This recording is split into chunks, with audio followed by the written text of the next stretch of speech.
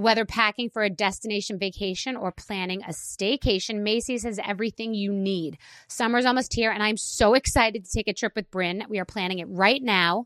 We are heading to Macy's before we pack to grab new shoes we can wear all day with anything. I'm excited to lay in the sun with key pieces from Macy's, like my new Dolce Vita sandals and Levi's skirt. I am ready to relax and look and feel amazing. Oh, how good that sounds.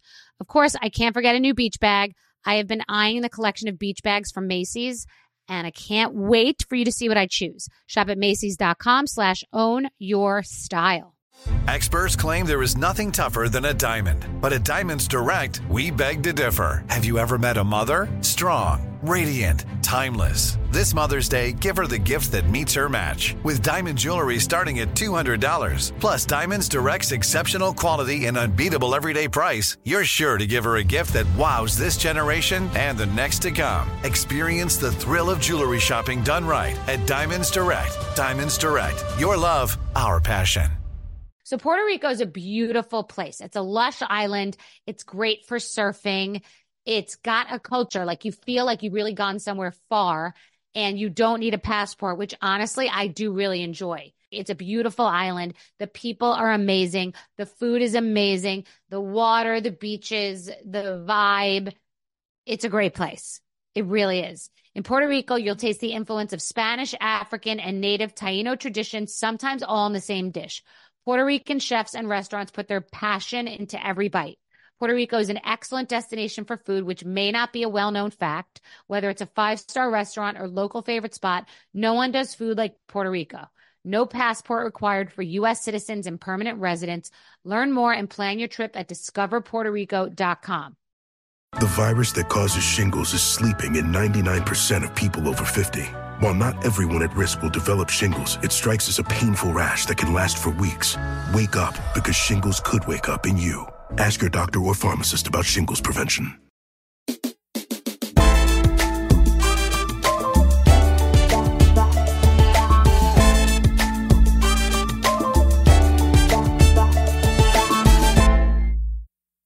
I want to talk about doing things properly from the ground up. My apartment in the city, which I love, was a wreck. I got a crazy deal on it because I don't think I could have gotten something in the worst neighborhood of New York for the same price, but I just had vision.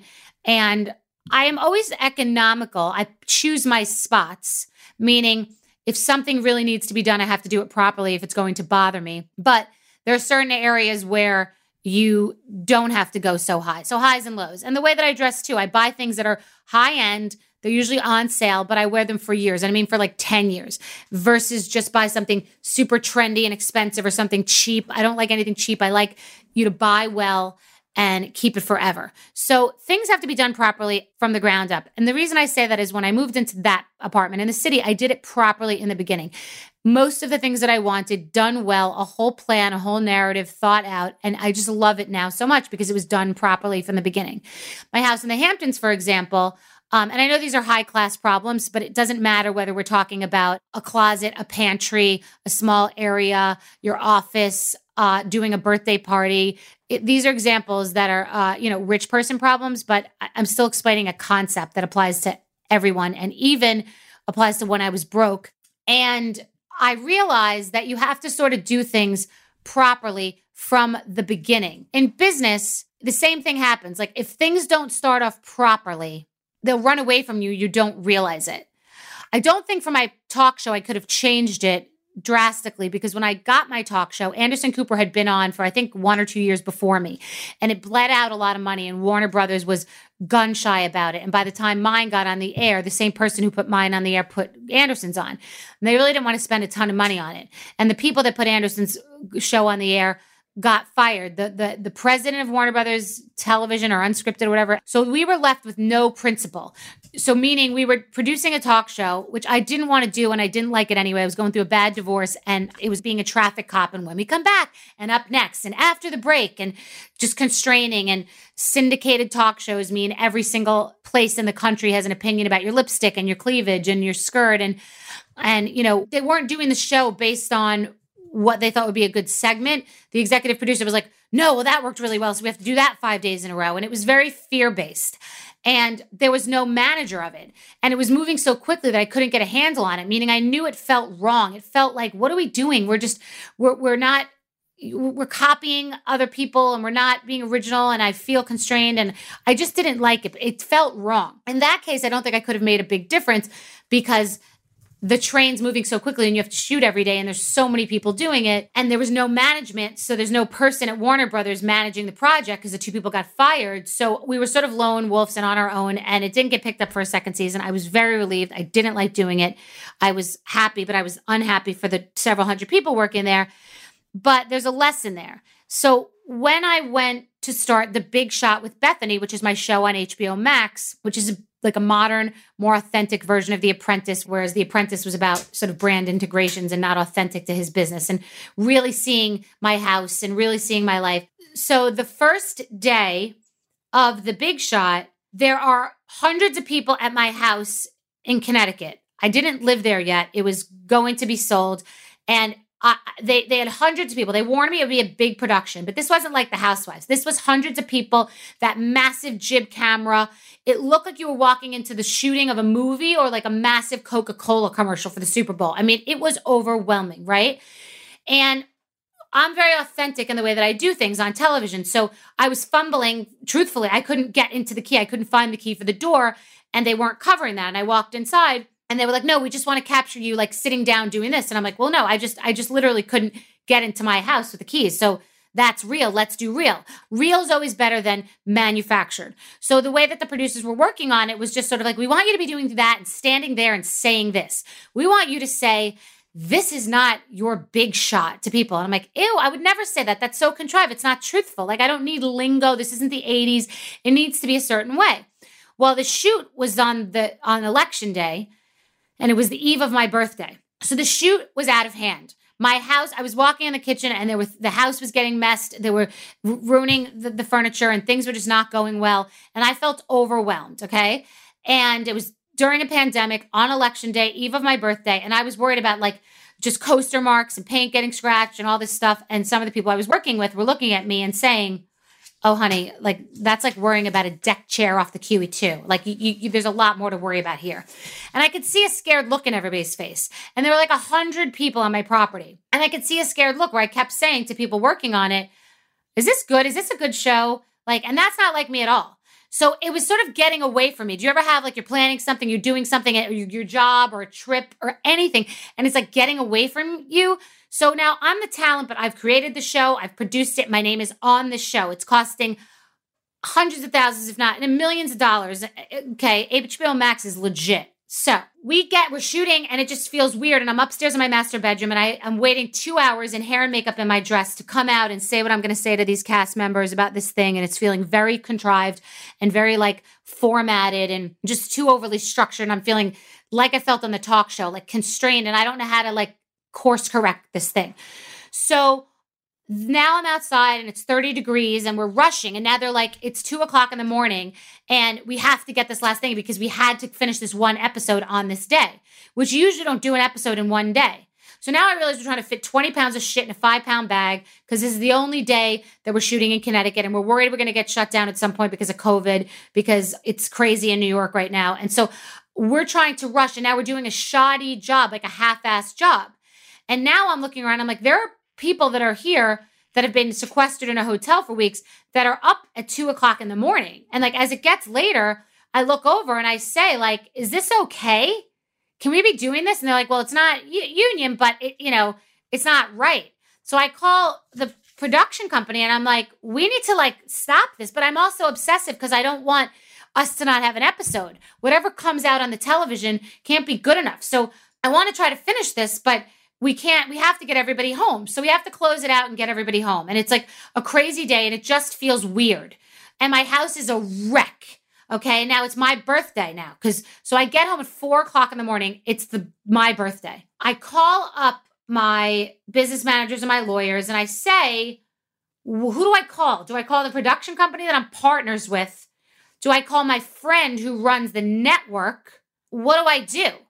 And so everybody that I work with, and this is another part of like do what's in your gut. This thing goes sideways. It's my name. And everybody always wants to cover their own ass. It's just nature. It's nothing wrong with anybody, but everybody wants to cover their own ass.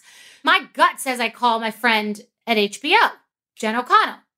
And he says, absolutely. Absolutely. I said, I'm calling to say to her, and I'll tell you what I said to her. I said to him, I want to call her just because I need to level. If I don't say this out loud and this train keeps moving, which is really nobody's fault because it's a pandemic. The truth is when it's going to be your name, it doesn't fucking matter what happens in the back of the house. You give someone a shitty meal, you are responsible for it. It's your name that's on the front of that restaurant. It's not the sous chef. It's not your electrician. It doesn't matter. So even though, it's not going to be the EP that's going to be on it written about in Variety, the executive producer. And it's not going to be my production company. It's not going to really even be HBO Max. It'll be a little bit HBO Max, but it's going to be my name looking like the loser. So I call up Jen O'Connell and I said to Jen O'Connell, hi. I don't know if I'm supposed to be doing this. I don't know who I'm supposed to be calling. One of the reasons I'm not a great corporate person is because I never know who to call for what. Like there's 50 people on an email and I never understand who's who and who you call for what. So I just knew that this is my relationship. And I know that HBO is the one that's putting the show on. So they are they're like the best streamer going. They have a high quality standard and they're not going to put crap on the air. So I say to her, listen, I don't think we got it. I don't know if we've got it. What happened yesterday needs to be course corrected, but I'm nervous. Like, I don't want the crew to be like, what the fuck? Because you have to have the morale of your team in your office, in your corporation, in your production. Your team has to believe in you. Otherwise, they're all like, what the fuck are we doing with this clown reality star, that they can't take seriously? So I'm really thinking about this because there's my studio, which is my partner, and then there's the production company that is producing it, and then there's the streamer, or in other cases, a network that's airing it. There's a lot of people. So she said they may think that we're not going to put it on the air if we know what's going on, but we're never going to walk away from your show. You're a TV gold. You're my secret weapon. That's what she said. We're going to put this on the air. And I said, so how much does it cost to make an episode? And it's like a lot of money, but still it'd be a lot more money to keep going if it's not working. So I communicated with her and I said to her, listen to me, let me grab the reins on this. Okay. I'm going to call you in 2 days and I'm going to tell you whether I can get this shit together or not. And then I'm going to call you and have a grown-up conversation about whether this needs to be done after the pandemic. It costs everybody money. It changes when the show is going to air, which is inconvenient. It's scary because they could then change their minds and say, no, we don't want to do it, etc. But I'm saying I would rather not feed people anything than feed them something that's shit. The message overall is to do things properly from the beginning. And if you feel something in your gut strongly, stop the fucking train and collect yourself. It could be a dinner party. It could be something going on at school. It could be something going on with your kids. Just use your gut, trust your gut, and stop the train if you feel that it's on the wrong track.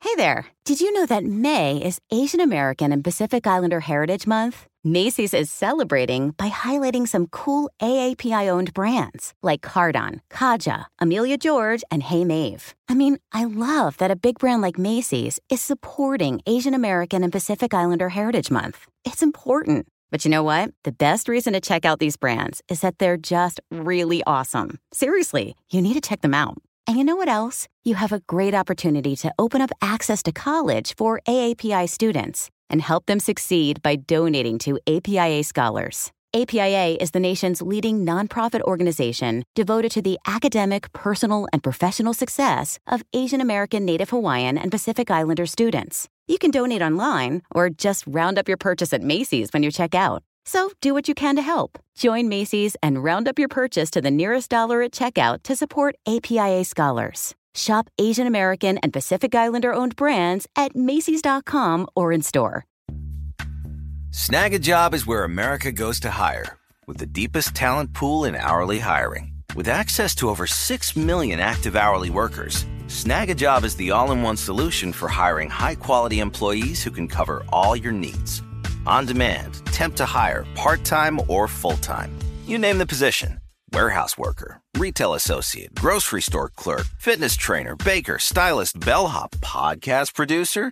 Yeah, Snag a Job's got a worker for that. With our easy-to-use platform, you're able to seamlessly post and fill available positions quickly with a dedicated customer support team to provide all the help you need along the way. Kind of nice knowing you have a talent pool like that in your own backyard, right? Snagajob is the partner you need to keep your business running smoothly. So visit snagajob.com or text snag to 242424 to talk to an expert. Snagajob.com, where America goes to hire. Imagine the feeling of pulsing electric shocks. Sounds like a nightmare, right?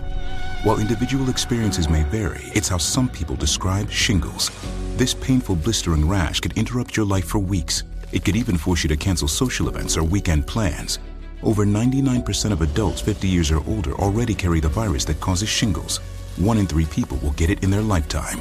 Why wait? Ask your doctor or pharmacist about shingles today. Boricua is the name for someone from Puerto Rico or Puerto Rico. My accent's not the best, but I'm trying. But I know Puerto Rico well. I've been there so many times.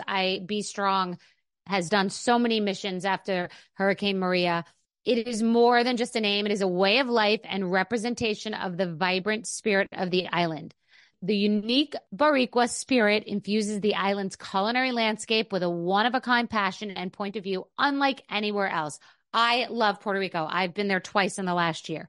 In Puerto Rico, you'll taste the influence of Spanish, African, and native Taino traditions, sometimes all in the same dish. Puerto Rican chefs and restaurants put their passion into every bite.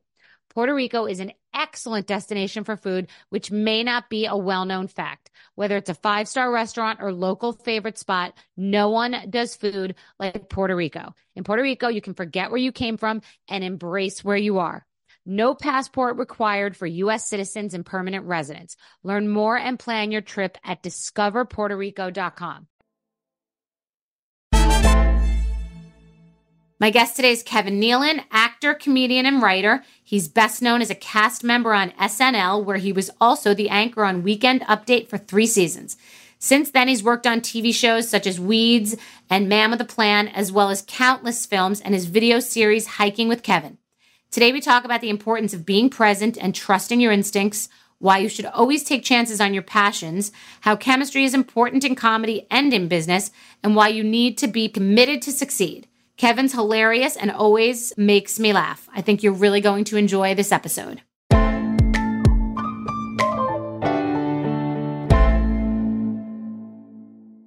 This is Kevin Nealon, who I welcome today, and I do respect you and I admire you, and I'm interested in what makes you tick. Okay. I like everything you say. I like you. I've known you for probably 15 years. We did a pilot together once for your talk show. Sat in on that a few times. Mm-hmm. And, you asked me what makes me tick as a comic. And it's, it's been so long now. I'm not even sure what the original tick was, that made me get into it. But I think like a lot of comedians, I'm also a musician of sorts where, I grew up playing the guitar and the banjo, the 5-string banjo. And I always fancied myself becoming a singer-songwriter. Interesting. But comedy just came so much easier to me. It seemed more of a natural ability for me. I used to memorize the jokes in the back of the Parade magazine, like they were called My Favorite Jokes. I go to parties and tell them like they were mine. And I think in a nutshell, that's kind of what it boils down to. I also enjoy the craft of it now, as I've gotten into it. I like the idea of building a joke or a concept. Okay. And there's so many different styles of comedy now. There's attitude, there's alternative comedy, there's venting, there's, it's not even the idea of building a joke in some instances anymore, crafting a joke. It's more crafting a performance, or an attitude. Well, it sounds like it's about the journey, not necessarily the destination anymore. And back with Don Rickles and people like that, it was about the joke, like get to the joke and land the finish, not just the whole process, which is an interesting thing. And I wonder, so I found it interesting. So what do they say? Dying is easy and comedy is hard. I found that preparing for comedy is hard and doing it. I not to belittle an entire craft. I've done it one time in my life. That's saying like you could hit a golf ball and get it in, you hit anything can happen once. A broken clock is right twice a day. But if you're comfortable in front of people and if you're prepared, then it is not that. The worst that could happen up there is like, so some people don't laugh, but if you're not organized, you don't have your shit together, then you feel like you're flying, like, you know, you're driving without no brakes. So I felt that because I had spoken to different comedians who had given me really specific advice, like tactical, strategic advice, that being up there wasn't that scary. People laughed and thought it was funny. I don't know if people at home said it was the funniest thing they ever heard in their life by any means, but like, I stuck the landing, you know what I mean? And I walked out of there and I felt like, okay, that was 7 minutes and I did that, but because I was prepared. And I'm sure you can't be prepared for a bad crowd or anything, but if you feel in life like you've done something well to the best of your ability, I don't think you can really feel that bad about it. How do you feel about that? No, I always tell my son that too. He's 14 and, you know, he gets nervous about tests and quiz. I said, you know, just do your best. And if you do your best and you've done your best, you've prepared, you know, you've studied. And if you get a grade less, you know, than you wanted to, I'm still proud of you because you put a lot into it and you put the work into it. You know, it's the same with stand-up. I learned a lot from Steve Martin because I used to love watching him on the talk shows. He would always come out with a prepared bit. He was always prepared. You know, he wasn't just going out there and winging it like some comics do. And sometimes that works, sometimes it doesn't. But Steve would always go out with something, just like Albert Brooks would. That's a different style, though. Some people like to be free. You know what I mean? You could do both. You can go out there, and that's what I do. I like to go out there with a bit, but also, like if I'm doing the Conan O'Brien show, we have a long history, so we kibitz each other a lot, and we tease each other. And sometimes we never even get to the prepared stuff. Because you feel safe there. I feel comfortable and safe, and I know I'm much funnier than he is. Fact, obviously. And much better hair, obviously, too. Yeah. You know, it's all about being prepared, yeah, especially when you're doing stand-up. And I think the audience looks at you as the captain of the ship. And if you seem confident and relaxed and you're having a good time, that relaxes them, and they're comfortable, and they're enjoying it. But if you're nervous and you're floundering and you're distracted, they're going to be distracted and not so interested and a little uncomfortable. And that's life. And that's good for people who are listening, who are doing business presentations, who are going to a wedding and doing a speech. It doesn't have to be just about being funny. It's about committing. Sometimes you get lost, but you've got to commit. You know, my daughter is not a great singer. She loves to sing and she wants to, but the way that she commits to it is amazing. And so it's like karaoke. If you really are committed, which is what it has to be in life and in business. So I ask you, so I'm addicted to the idea. Okay. In general, I have to execute the idea. I love the idea. Just whatever the idea is, if I have it, it's a light bulb. I have to execute the idea. And I do have a good relationship with humor, meaning I think someone said once, humor is its own excuse. If that thing is funny, who gives a shit? And comedy's been a thread in my entire life. It's like I'm a secret comic. You know, I have other vehicles, but I get to like throw in one-liners and be funny. And I have a relationship to it. But I wonder about the loneliness of wanting the laugh, like the loneliness of the career that is really validation from other people. And I have the same thing, by the way, being on television or a good bit, you know, a business deal is the product. Do they like it? I mean, it's just a different format for that, but it's so like it's cup of noodles, like reaction. It's so quick. You're up there. It's a zero-sum game. You're funny or you're not. Like it's not that much half pregnant. So what is that about? Like I watch people that every night go up there and need that laugh. Are you addicted to the laugh at all? Are you addicted to the love? Like what is it about that? And comics are known to be. I don't think it's an addiction to the laugh. I think it's an addiction to the connecting with an audience and relating to them. For me, it's like communicating and it's sharing. And I don't necessarily look for the laughs. I don't panic if there's no laughs. I think I might have told you this, you know. Just because people aren't laughing doesn't mean they're not having a good time. My son will sometimes say the opposite of that. Like I'll make him laugh. And I'll say, just because I'm laughing doesn't mean I'm happy.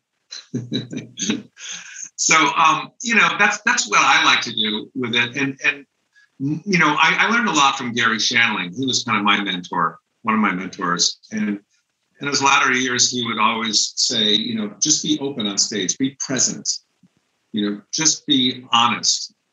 And trust your instincts. And if I can just do that, even if I don't get a laugh, I feel like I've won. If I could be in the moment and present. That's what I felt. That's exactly what happened. That's what I was just describing. It's so funny that you said that.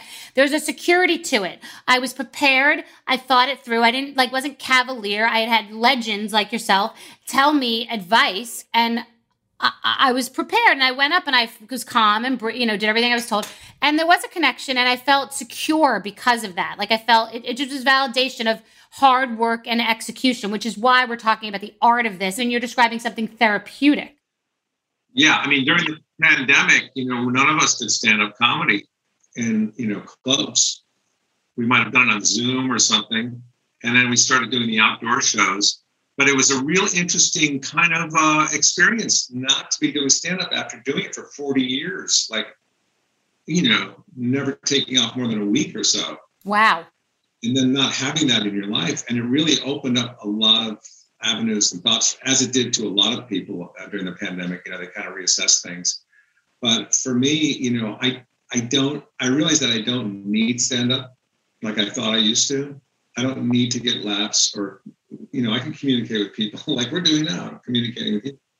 So I don't really need that. I've done that. I enjoyed it. And it's like that old adage, be careful what you wish for. You talk about being lonely on stage. I wanted to be a stand-up. That's all I wanted in life. I was like you. I loved these comics growing up, like Pryor and Steve Martin and Woody Allen, all those comics that were successful and kind of shaped us and influenced us. I love those comics, and I wanted to be a stand-up. I wanted to be a stand-up comedian. I wanted to work on the road and maybe get a sitcom. And be careful what you wish for. I got that. And now 40 years later, I'm still doing stand-up. I still love it. But I'm not crazy about working on the road or, thinking that I might be in hotels in my 70s. So what about the business of comedy? Like, what's your relationship to money? Did you come from nothing? Are you blue collar? Like, what's your origination and relationship with money? I come from a upper middle class family. My father was an aeronautical engineer. He worked for Sikorsky Helicopters.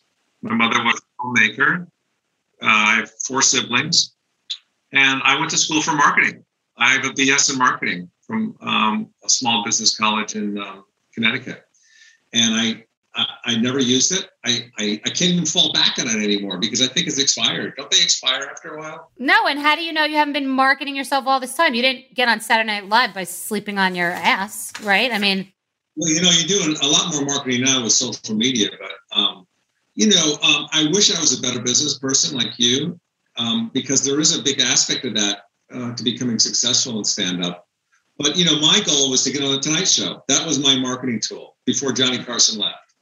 And that was my goal. And I did that several times. But you've been singular focused throughout your career. It sounds like you had the goal to be a stand-up. Then you had the goal to be, so at least you knew to have a laser focus to get you to the next step.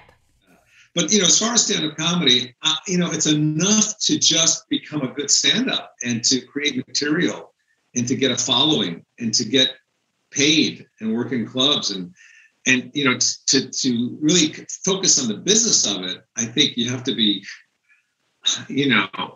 extra special. I'm just, my goal is to, I have a business manager now. I didn't have for always, but he's a good businessman, so he knows you put away this X amount of money in your 401ks but I was more just stand-up. I want to be a stand-up. And in hindsight, I wish I got into an improv class. I wish I studied improv and I came up with characters. So when I got on SNL, I'd have characters to do and accents. But instead, I was just me. I was me. And I had to learn how to do all that stuff.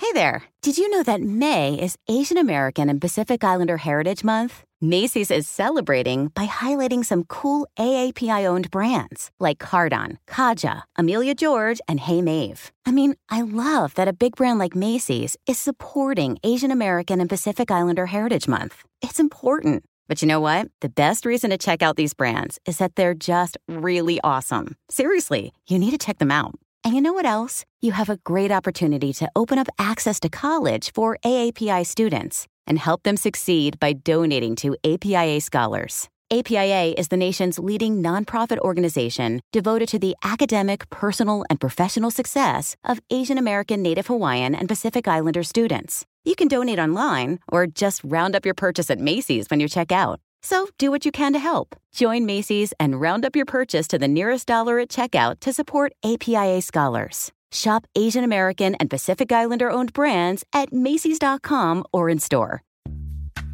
Snag a Job is where America goes to hire, with the deepest talent pool in hourly hiring. With access to over 6 million active hourly workers, Snag a Job is the all-in-one solution for hiring high-quality employees who can cover all your needs.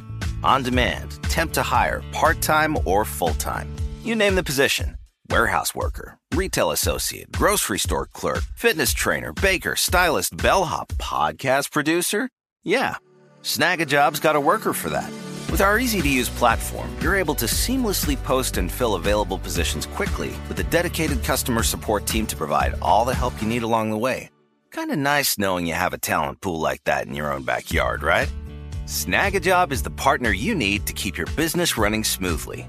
So visit snagajob.com or text snag to 242424 to talk to an expert.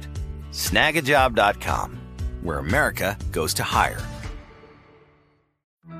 The virus that causes shingles is sleeping in 99% of people over 50. It's lying dormant, waiting, and it could reactivate at any time. And while not everyone at risk will develop shingles, it strikes as a painful, blistering rash that can last for weeks. Think you're not at risk for shingles? It's time to wake up, because shingles could wake up in you. If you're over 50, talk to your doctor or pharmacist about shingles prevention.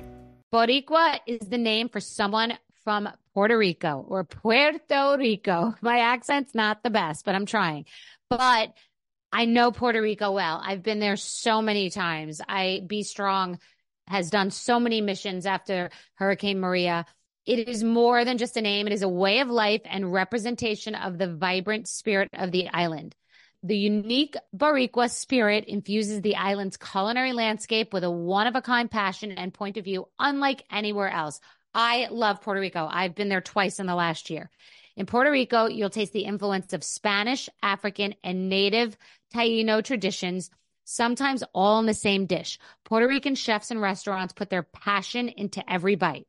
Puerto Rico is an excellent destination for food, which may not be a well-known fact. Whether it's a 5-star restaurant or local favorite spot, no one does food like Puerto Rico. In Puerto Rico, you can forget where you came from and embrace where you are. No passport required for U.S. citizens and permanent residents. Learn more and plan your trip at discoverpuertorico.com.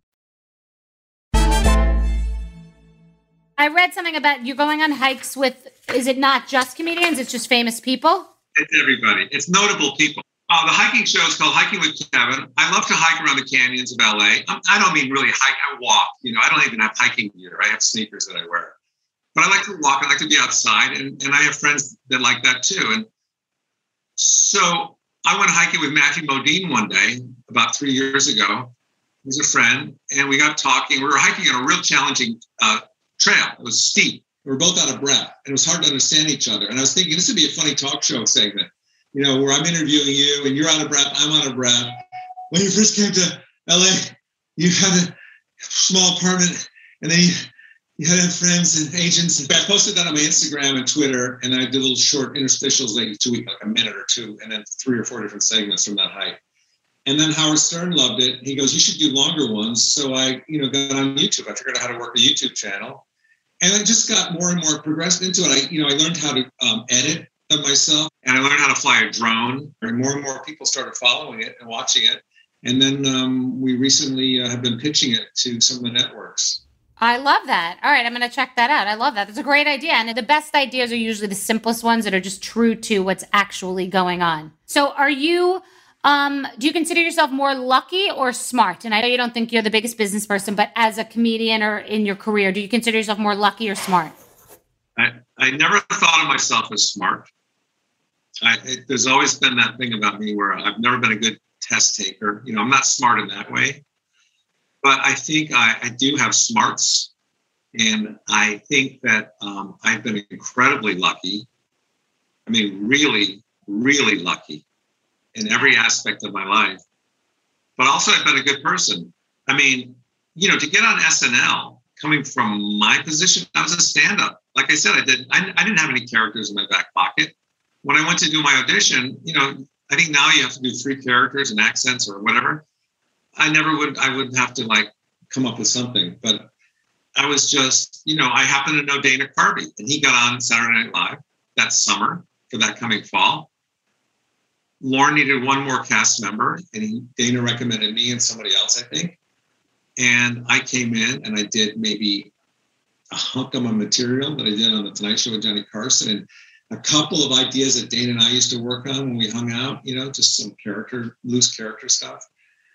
And that was it. And I got on SNL. When there was people flying on that airplane with me who were accomplished improv players with bucket full of characters from the Groundlings and Second City, and they knew what they were doing. So was it the Comedy Store? That's the big one on Sunset that's the pinnacle.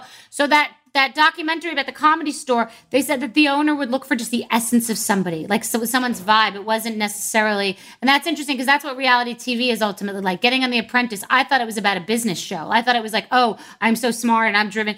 It was about the essence of somebody. So I think that that's interesting, but that's what I just thought to myself. Lorne Michaels probably, you had just the essence of what he wanted. That was me on The Housewives. I wasn't rich. I lived in a studio apartment. They'd never put someone on who lived in like a shitty IKEA decorated apartment and who didn't. Where did you live? I lived on, it was a fine rental building on 62nd Street. I'm just saying, people are in palaces getting facials and buying diamonds and driving Ferraris. I had $8,000 to my name. I did my own makeup, obviously.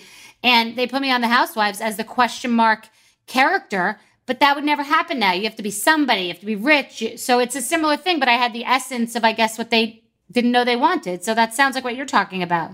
Would you say that you're happier now than you were when you were on 62nd Street? Yes, I had a lot of anxiety. I really had no safety net, and I had no idea what was going to happen to me. I was in my late 30s still. It wasn't that cute. It wasn't like I'm at 24. It's cute to be poor. It was in my mid to late 30s, alone and not pregnant. And, you know, it wasn't that cute.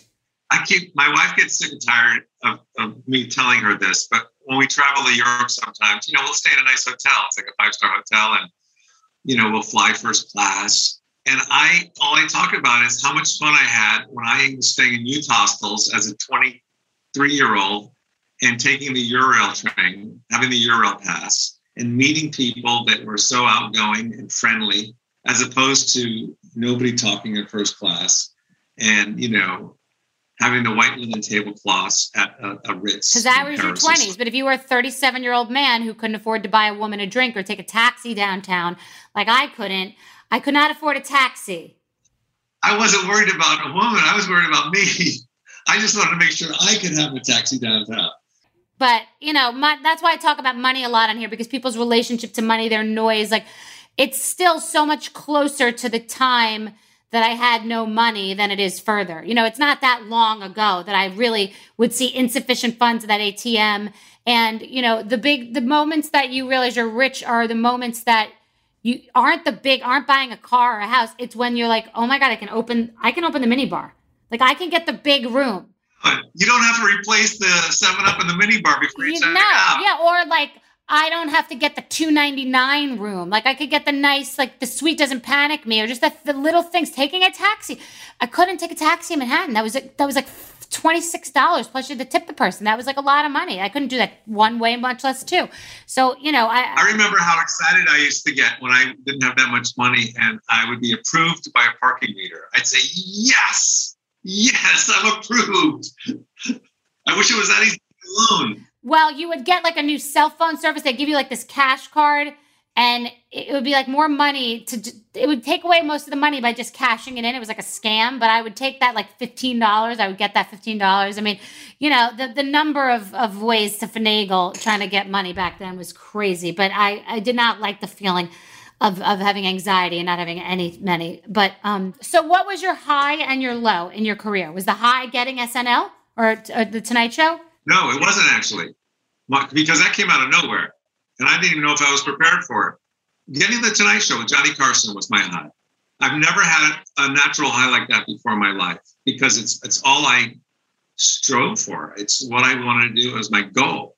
And so when I got on there, not only did I get on there, I had a really good set, and he invited me over to the panel. I did panel with him, and people were talking about it for a long time. And I was like, just in heaven. I was floating for so long after that. That's the pinnacle. That was my high. What about your low? I mean, you've experienced a lot of loss in this business, right? A lot of talented people that you probably were close to. Yeah, I mean, my loss is losing friends. When I first moved out here, when I was about 25, I got 4 or 5 callbacks for a TV show over at Paramount. And the producers, after the 5th meeting with me and reading, they looked at each other and said, we're not getting any closer than this. This is, it's good. And they're all happy. They're all happy with me. And a week goes by, I don't hear from them. 2 weeks goes by, I don't hear from them. Finally, my managers call. They say, hey, what's going on? Is he getting the part? He goes, we decided to look at older actors for the role because he's too young. And it was the part of Sam Malone on Cheers. Ted Danson. Got it. And I was like, at the time, the part was for a quarterback, a football player. And I had played football in college. I was a quarterback and a bartender. And I had bartended at the Improv here in Hollywood. So I was an ex-bartender. So it was really, and I was East Coast. I was from the East Coast. So it was like, it was everything, seemed to, but I didn't get it. But then, SNL came along, and then Weeds came along, and other shows and movies. So I've never really had a real low because I just love what I'm doing. So if I miss out on something, it's like when I hiked with Matthew Modine. I said to him, did you ever regret anything you turned down? And he rolled his eyes. And I posted this too. He said, after I did Full Metal Jacket, I was, really picky about projects.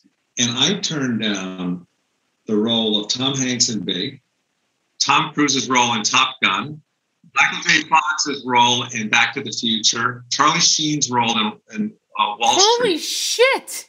I said, you idiot. And he laughed and I laughed and I posted that. And people loved it. That's amazing. I've never heard of a lineup like that. I know. But he went on to do other things and he's a very happy man and talented. It's the path. It's the path of the hike. It's literally the path. Yeah. And I don't think he was regretful. He was able to laugh it off. He had a very good attitude about it. I think everything happens really for a reason sometimes. Not always, but sometimes. So you've had a great career. I've always had a great career. It's never been meteoric where it's just taken off. Because if I got on SNL, I'm not like the breakout guy there. I'm more the attitude guy. I'm kind of, but I've always worked and I've always been getting, whether it was, pilots, movies, television shows. I've been really fortunate to do everything. Stand up, writing, sitcoms. I just did a sitcom for 4 years, the Matt LeBlanc, called Man with a Plan. That was a great run. I had Weeds for 8 years, SNL for 9 years, a live show. I got to do it all, movies. So, as I look back, I just can't be angry or bitter. No, this is a great career. And it's a line, though, too, for people listening.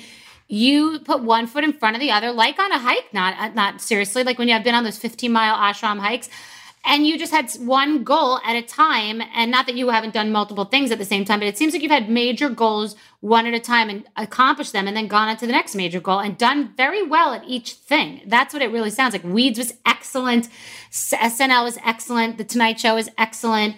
You're doing this grassroots project that you love because it's a passion project. That's excellent. I think you have your own way of doing business. It's your own, it's like the comedy, your style.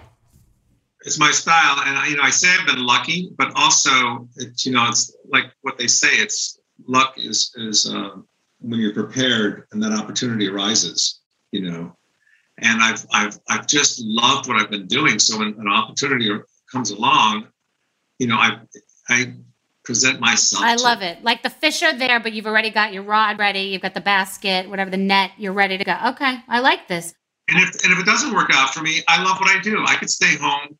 I tell people, comics this, I tell them if I never was hired as a comic, I'd still be doing open mic nights because I love stand-up so much. You're doing what you love. You've built a life of doing what you love. The last thing I want to mention, just because I don't want it to go unmentioned, is that you are passionate about charity work.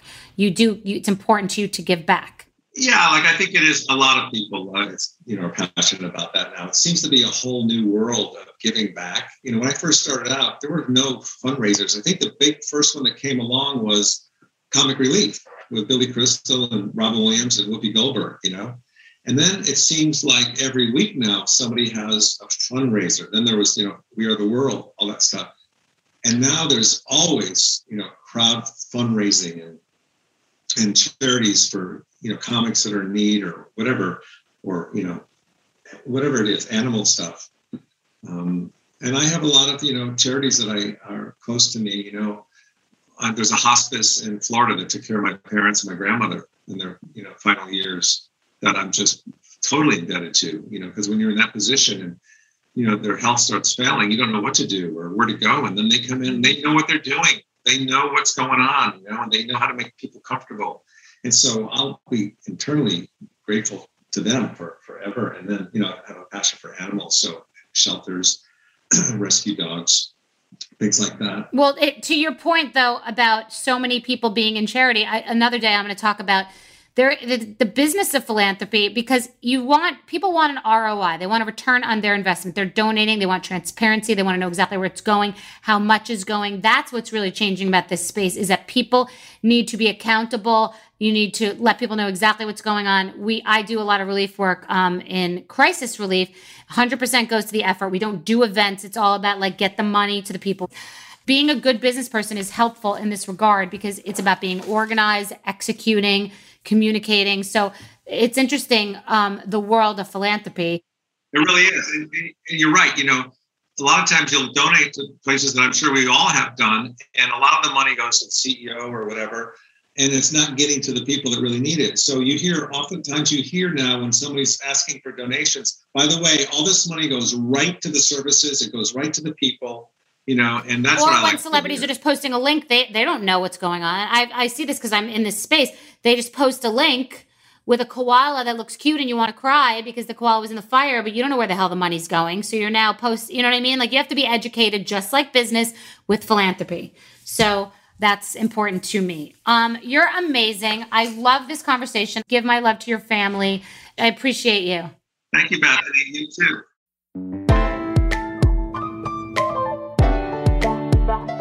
This podcast takes on different paths, actually. Speaking to Kevin Nealon and talking about hiking, and you just sort of start walking one foot in front of the other.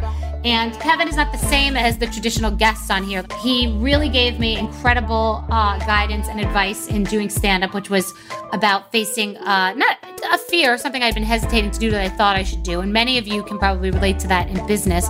As it turns out, Kevin Nealon has had a real interesting business trajectory. He has been singular focused. He has accomplished his goals. He has then set new goals and had a more traditional one step in front of the other approach to business, but always doing what he loves, always working hard, always being prepared, always setting himself up for success when the luck comes. So for that reason, I think he was an amazing guest. He's a beautiful person, but I think he really fit into what we talk about here. So I appreciate you listening and I appreciate him being here. So have a wonderful day.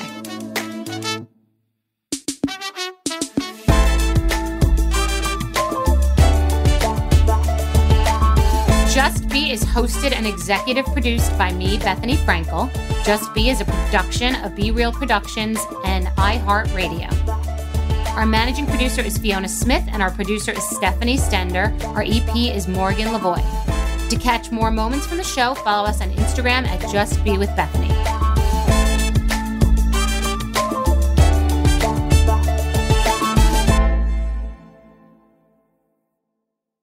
So Puerto Rico is a beautiful place. It's a lush island. It's great for surfing.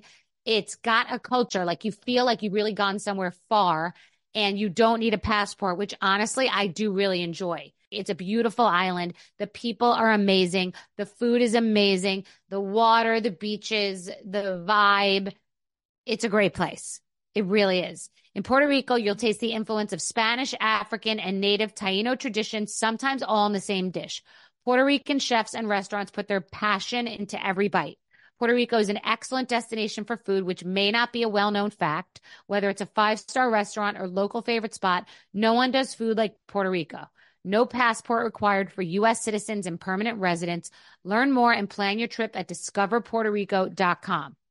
Xumo Play is your destination for endless entertainment. With a diverse lineup of 350 plus live channels, movies, and full TV series, you'll easily find something to watch right away. And the best part? It's all free. Love music? Get lost in the 90s with iHeart 90s, dance away with hip-hop beats, and more on the iHeartRadio music channels. No logins, no signups, no accounts, no hassle. So what are you waiting for? Start streaming at play.xumo.com or download from the app and Google Play stores today. All you can stream with Xumo Play.